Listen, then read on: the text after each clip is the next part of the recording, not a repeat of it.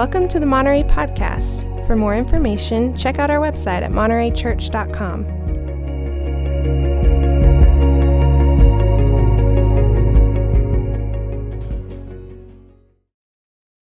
Amen.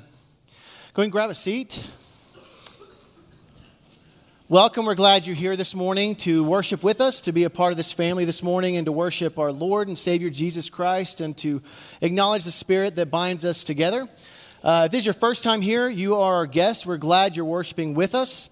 For everybody, as we do every week, because it really does help us, inside the bulletin is a connection card. If you do us a favor, go ahead and rip that out, fill it out, and you can drop in our offering trays that are passed a little bit later on in our service. Yes, it does give us a record of your attendance, which we really do appreciate. It helps us know who is here and how we can help you. But also, more importantly, the prayer requests, the things that you can let us know. We can pray for you, pray over you, pray with you, and the things you may want to know more about Monterey that we can help you with. And so please do fill that out and drop in the offering trays a little bit later on in our service. This morning is what we call Family Commitment Sunday. It's a time when we as a family commit to these families and their children, and it's also a time when the individual families come to commit their children into raising them up into Christ. Before we get started, I don't know about you guys, I often feel like I have a busy, crazy week, and while the weekends, sometimes we like to think that they're going to slow down. Sometimes weekends are busy, crazy weekends. And sometimes, well, it's just crazy because life is crazy right now. So we're going to take about 30 seconds right here just to stop, to acknowledge God, that He is here, that He has promised when we gather together, His Spirit is here, that His Spirit is strong with us. So we're going to take just 30 seconds to be silent before our God. You can talk to Him, but I pray also that you're listening to Him. So let's just take 30 seconds right now.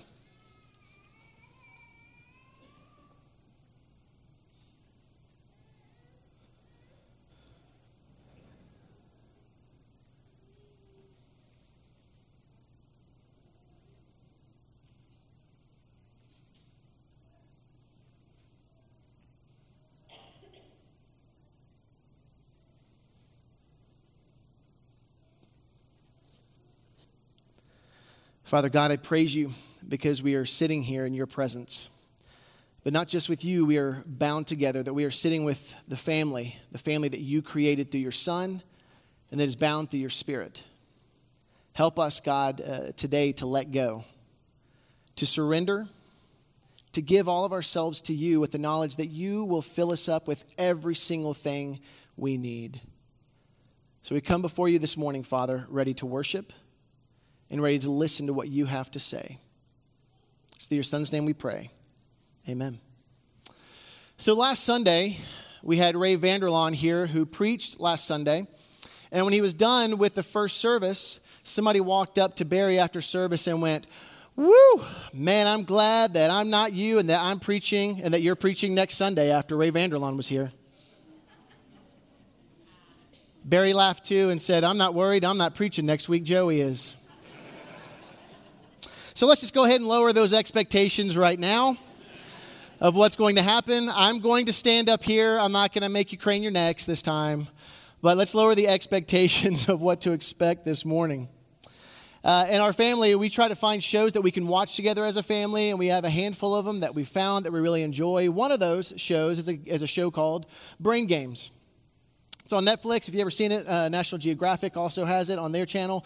But it's a show that we really, really enjoy, and it shows the different ways that the brain works in different scenarios and different things.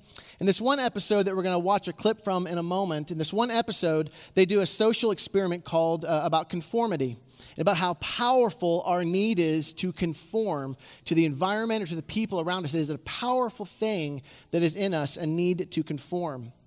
In the clip we're going to watch, we're in a doctor's office, an eye doctor's office waiting room is what you're kind of seeing when you first see this. All the chairs that are in the waiting room are filled with actors except for one. There's one empty chair. And all the actors have been given one instruction. When you hear a tone or a beep that goes off in the room, stand up and then sit down. So every time you hear a tone or a beep, you stand up and you sit down. A girl walks in who has no idea what's going on. She just comes for a regular old eye appointment, and she comes in to sit in the one empty chair. Has no idea what everybody is about to do. She has no idea she's part of a social experiment about conformity. And so the question is, will this one girl who has no idea what is going on, will she conform to what everybody else is doing, even if she has no idea why they're doing it? So she takes a seat. Let's see what happens. We set up a hidden camera experiment to see if this woman would stand up at the sound of this tone, simply because everyone else is. You might be thinking you'd never go along with this. Or would you?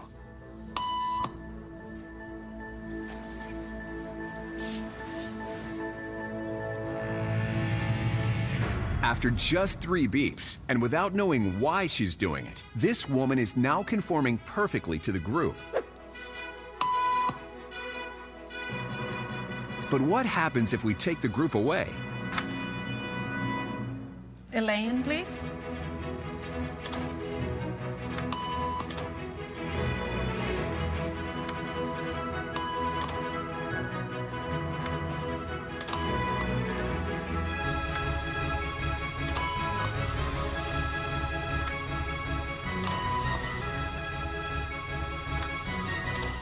Okay, now she's alone. The crowd is gone and nobody is watching her, except our hidden cameras. What do you think she'll do?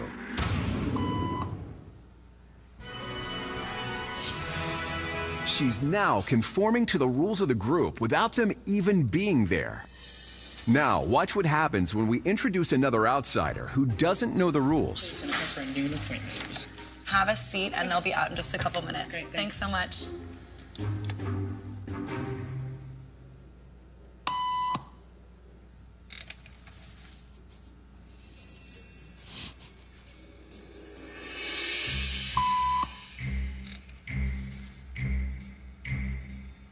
Why are you staying?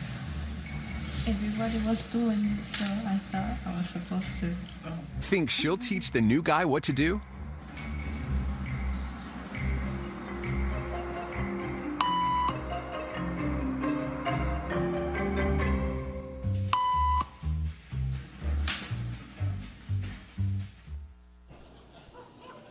Right? It's crazy, right? I'm sitting there watching this, and I want you to notice one of the things, and I know we talk about this all the time, about peer pressure and all the things in school, which is good, but you notice her response when he asked, "Why are you standing up?" She said, "I don't know. Everyone else was doing it, so I thought I was supposed to." First time I watched that, I thought, these people are crazy, because what you don't know, what we don't have time to watch the rest of the clip. It's actually about a 10-minute clip. What they show is that one by one, they bring people in who have no idea what's going on themselves, and they fill up every single seat. And by the end of the clip, every single one of them are standing up and sitting down. Every one of them. One guy tries to hold out. That would be me. He's trying to hold out, and the very last time, he can't help himself. He stands up. It is amazing how we conform to things and we don't even realize why we're doing them. And I'm willing to bet if we sat here for a couple of hours and really just talked about the ways that we conform in our society now, we'd find so many different things that we do. Sam and I were talking about this last weekend, and we were joking that in our pockets, when our phones buzz, we are trained. It bothers me not to try to look to see who it is that's contacting me. I've conformed, I've been trained by this to do that. And so I thought those people were crazy, and I said there's no way that I would do that. But here's the thing, just like this study, the studies have shown over and over and over again that people actually do conform to the environments and to the people that they are surrounded by in some of the most powerful ways that may not be as simple as standing and sitting in a chair. We are affected in powerful ways. So what does that say about us, about how we as one body made in Christ, impact each other? What does it say about how we influence one another, for good or for bad? One of the ways I think we have conformed to our culture is how we define family. And that definition of family has influenced how we read Scripture and how we engage Scripture. And more importantly, I believe it has seriously affected how we influence or lack of influence each other. I'm married with 3 children. My wife and I have 3 kiddos. This is a picture of us, hopefully. Yeah, there it is. This is a more formal picture. This is us dressed up. Yes, that's me dressed up. This is my family, and this is what it looks like. We have a professional photographer come out and take a picture, and we're all trying to look nice. This is what we typically look like right here. This is much more in line with what it's like in our house on a pretty regular basis. Erin, I do want to say, my wife does not yell at our daughter. I promise. It looks like it. She was playing. But this is kind of the weirdo, crazy place that we're in our lives. And we influence each other every single day. We have a massive amount of influence on each other every single day. Sometimes we influence each other intentionally. Sometimes not so much. Sometimes we impact each other in good ways. Sometimes in not so good ways. And this is a great definition of family. It is called the nuclear family. What we call mom, dad, 2.5 kids, a picket fence, and a dog was called typically the nuclear family. And God looks at this family and he enjoys this family. He created this family. He honors this family in his word. But I also want to challenge us to read through Scripture because, in my opinion, I believe that when you look through Scripture from start to finish in all the different ways that family is depicted, that is not the main definition of family that God displays throughout Scripture. The priority of individual families seems to be something that we have conformed to over time as our culture has changed to more of an individualistic society. And so our individual families have become the priority. They become the priority even to the detriment of the faith community that we're a part of and beyond. I believe that from start to finish, the big picture of Scripture, in my opinion, the focus of all of Scripture is that God is showing the family is actually the community of believers, not the individual family. That's not to take away from the individual family, but there's a reason why the times that he shows the individual family, what he's doing is to paint a bigger picture of what family really is. God, the Father, and his children that are being shown. In the Old Testament, I believe it was Israel. How he called them his people, his children. He called them out. In the New Testament, it's called the church. That's us. There's really just a continued extension, a broadening of what Israel was supposed to do in the first place. And so we say family, and we think about family as Scripture shows it. Most often it depicts it more like this. Or maybe like this. Or perhaps it's more like this. Or maybe even this. One of my favorite photos from camp. And even these pictures do not in any way, shape, or form do a full justice of what God is defining as family throughout Scripture. He paints a much larger picture, 1,000 times bigger, 1,000 times more beautiful than what we simply do in these four walls. But it does start here for us in how we treat one another. The vast majority of Scripture was written to a body of believers to be applied as a body of believers in community with each other. God took Old Testament Israel and formed a community. He formed them together by what's called a covenant, a promise, an agreement, a testament.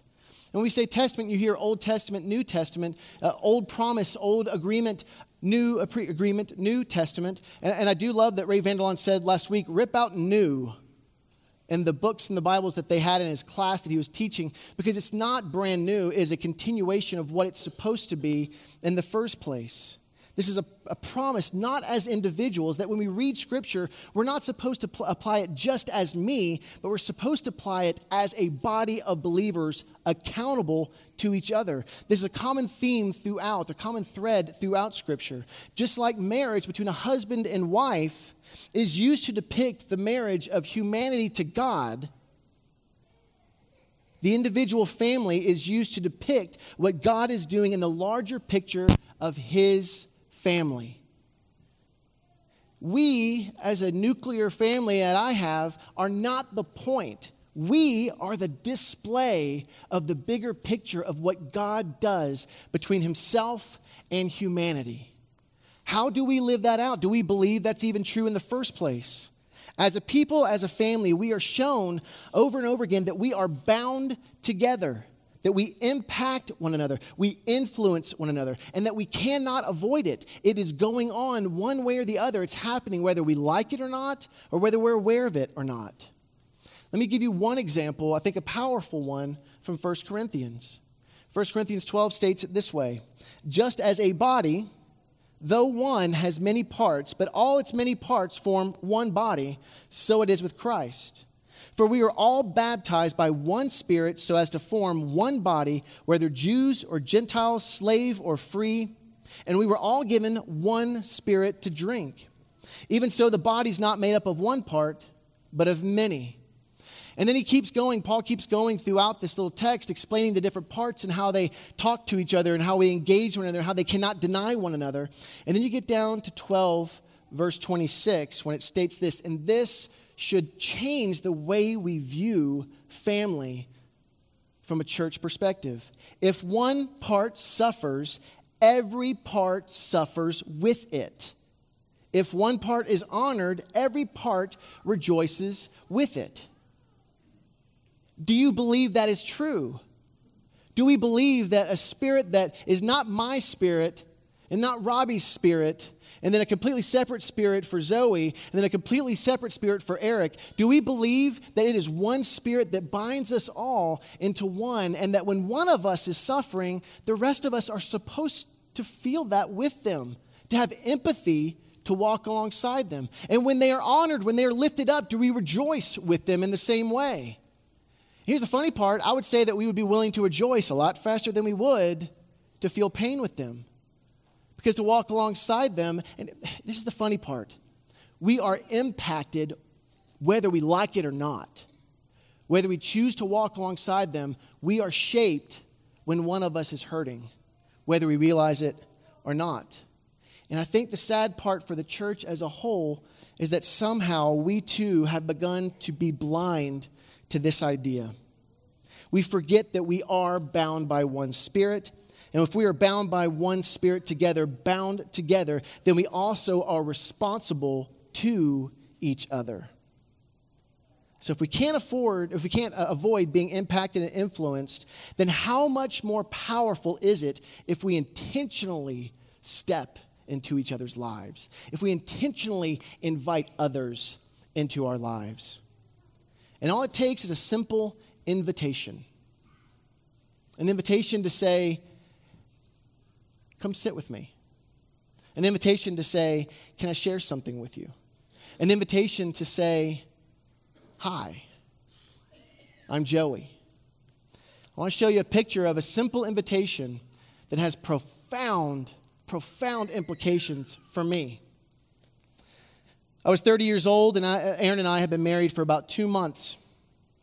We were volunteering at a singles ministry in Nashville, Tennessee. And on one day, a 55-year-old man named Jerry Cover walked up to me and asked me to come over to his house. Jerry and I knew each other somewhat. I'd been to his house before with a group of singles, and we'd been over to his home to have some events, and we kind of knew each other. And so him inviting me over wasn't too strange. When I was telling Sam the story, he goes, it's kind of creepy. A 55-year-old man invited you over to his house. And he did so, and he wanted me to come over at 6 a.m. I started laughing, to be honest with you. I was 30 years old, didn't have any kids, 6 a.m., no way. And I thought he was joking. And I said, oh, you're joking, 6 a.m., right? I said, can't we do like 9? And he goes, no, I want you there at 6. And I go, why not 9? Why not 10? Why 6? And he goes, I need you just to trust me. I need you just to show up there by 6 o'clock at the latest. Just trust me in this.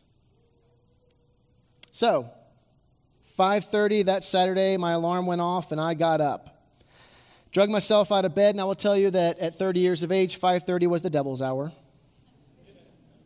I was at his house by 6 a.m., knocked on the door, and we walked out to his back porch where he had 2 chairs sitting there, and we sat on the porch facing his backyard and a line of trees and woods, and behind that, a bunch of hills.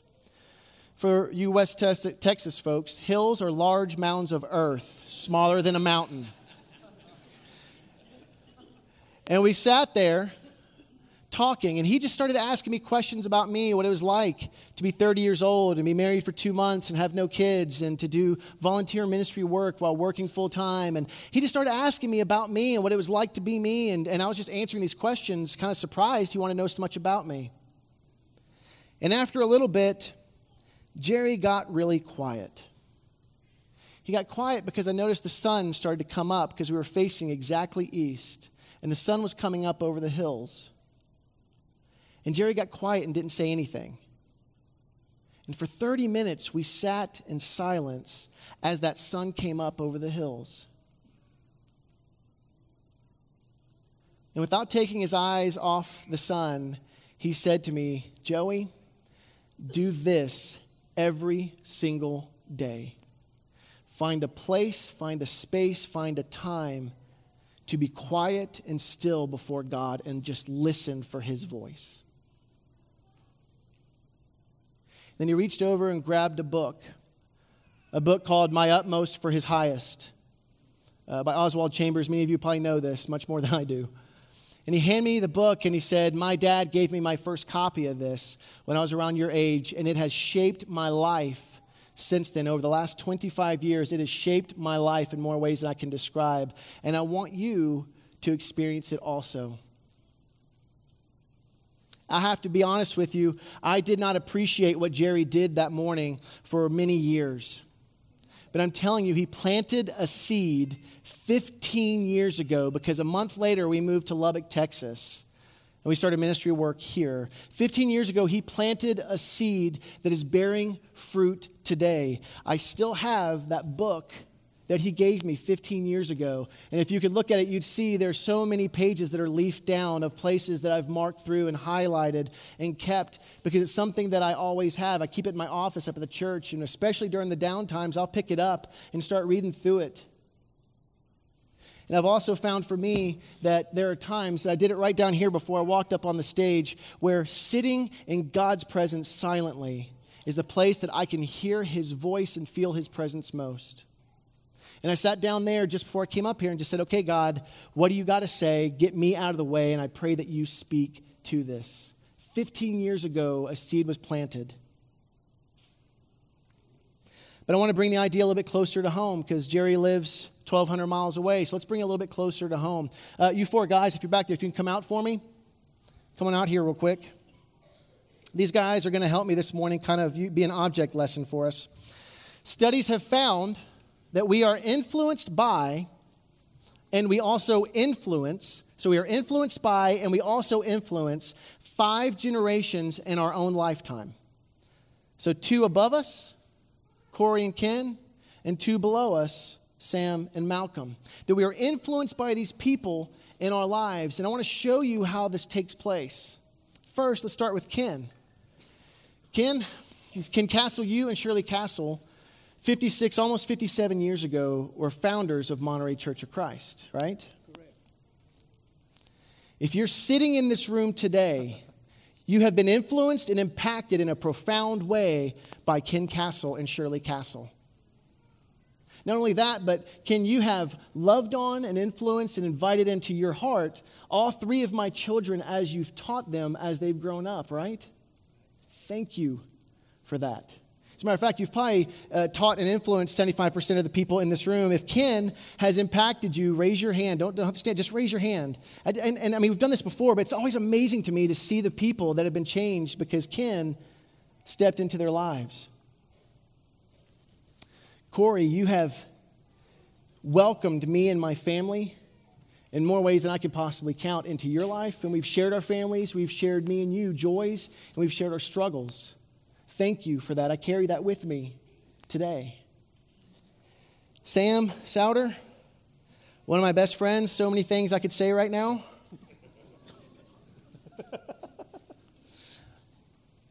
But what I want to say is I thank God for you in the way that you have invited in and influenced and shown my kids love and ministry and worship. I carry that with me right now today. Malcolm, my son, you give me joy every single day. God uses you to make me a better man every day. And I pray that as you continue to grow, that I get to do that for you as you become a young man, as you get older and you grow up into a man, and you get to be even bigger part of a church family than you already are. Because I could sit here and ask these people how many people are influenced by you, and I can only imagine the hands that would go up, and it would probably surprise me, although I shouldn't be. I carry that with me today. Derek Martin, I don't know if you're here or not. You invited me into 2 years of coffee, chai tea, and conversations. You invited me into your life and into your family, and you were a voice in my life when I desperately needed one. Foy Mills. Foy was here at first service, sitting right over there, and unfortunately I had to fight the effort of not looking at him because he was sitting right there looking at me. Foy, you invited me into your strength when last Father's Day you walked up to me right there, put your hand on my shoulder, stared me in the eyes, and said your father would be proud of you today. I carry that with me today. Warren and Denise McNeil, for so many things, but most of all for your prayers over me and my family. I carry that with me this morning. Shelby Hands. Shelby, thank you for inviting and investing in my daughter Sophie, for just asking her to be your friend and spending time with her. Mike Turner. It was so much easier, Mike, at first service. You weren't here. Mike, not for any words that you have ever spoken to me in particular, but for a knowing handshake and an embrace, an invitation of an embrace at just the right time when I needed it.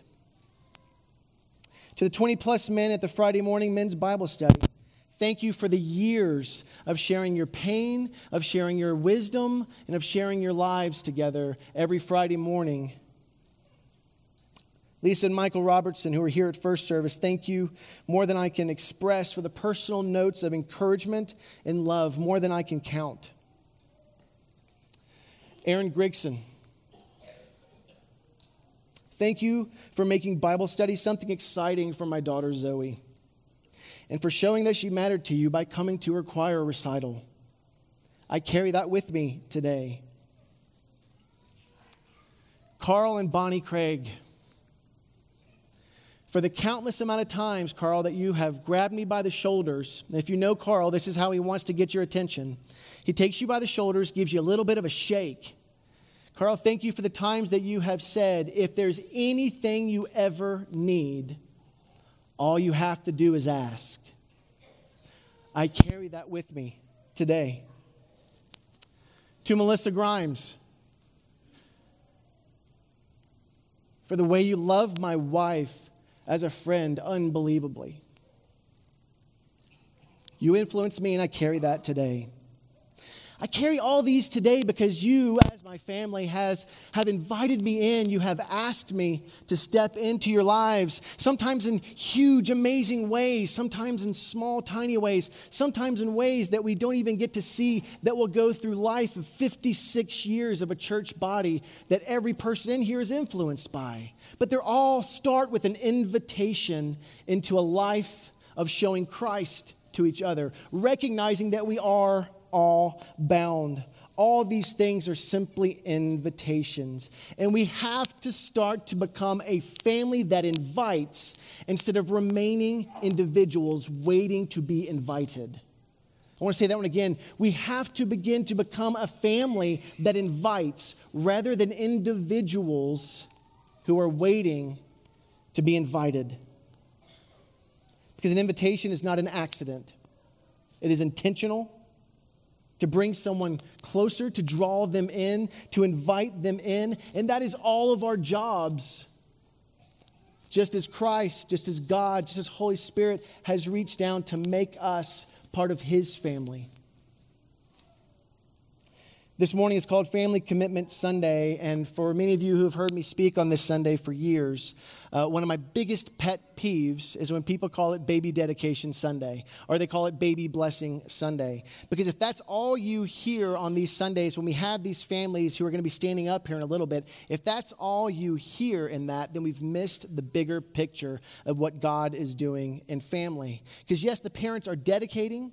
Yes, the parents are committing to raise their children up in Christ, but we too, as their church family, are committing to walk beside them, to help them raise them.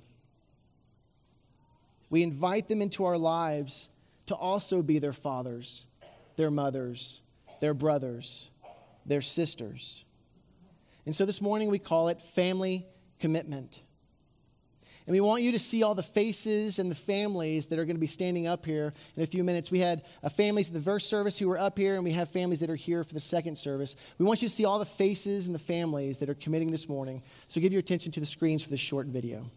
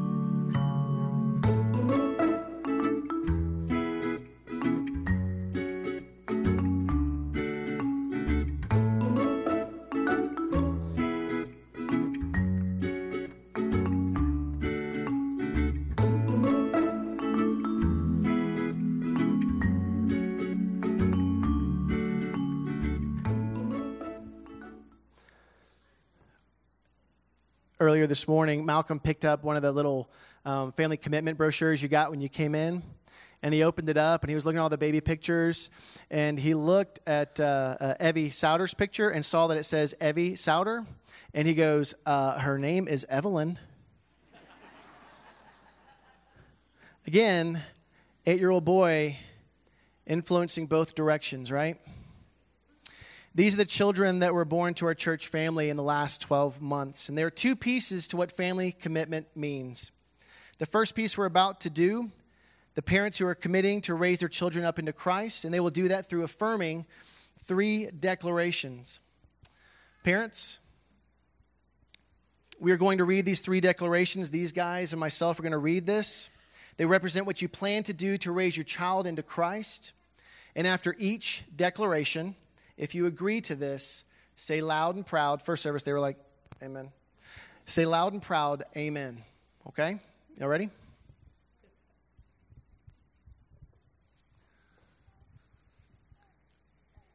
I will treasure my child as a gift from God on loan to me.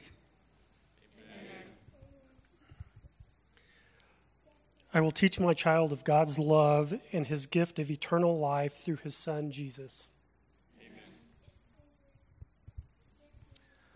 I will accept responsibility as my child's primary faith influencer to impress the truth and love of God on him or her as we live our life together.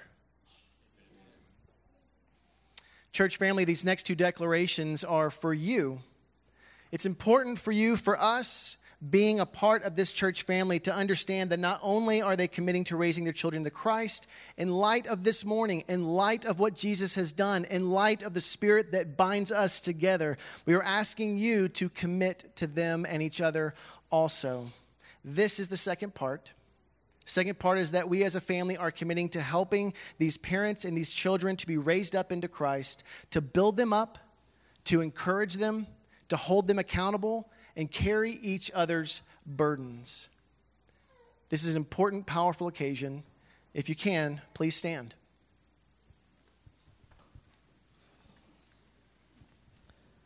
This is Congregational Declaration 1. As a church family, we commit ourselves to being a godly influence to you and your children as you train them to be followers of Jesus Christ.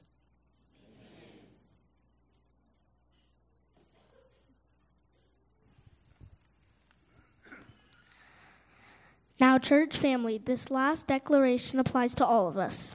The families up here and you in the audience. And this last one, if we get this one right, it covers all of them. Say amen if you agree to commit to this. Congregational Declaration 2. We recognize and commit to being a godly influence to each other and helping to raise one another into a closer relationship with God by being ever-growing followers of Jesus. And we all say,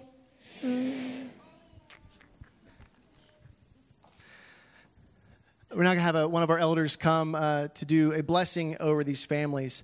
And so, Doug, I know you're here somewhere. Where is he? Oh. It's one of those days. Let's pray together. Our most righteous, loving Heavenly Father.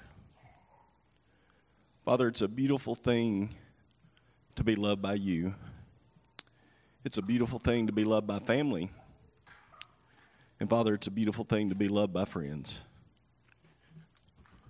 But Father, it's even a more beautiful thing when all three of those things mesh together. And Father, we feel that in this place. And Father, we ask that you be with each one of these families represented on this stage. Help them to know that they are loved by you. Help them to demonstrate that love in their children, these newborns. And Father, help them to extend that invitation to others who may not know that love. And so, Father, as we approach your throne at this time, help us to, as a congregation, support these families. Help them to know that they are loved. Help them to know that they are special. And help us to accept the invitation to step into their lives and to be influencers, just as we've witnessed this morning, to be influencers in the lives of these little babies. Father, help us to extend that invitation, and Father, help us to always accept that invitation. Father, we love you, we praise you, and we thank you for what you've done, what you're doing, and what you will do in our lives. We pray this through your Son and our Savior, Jesus Christ. Amen.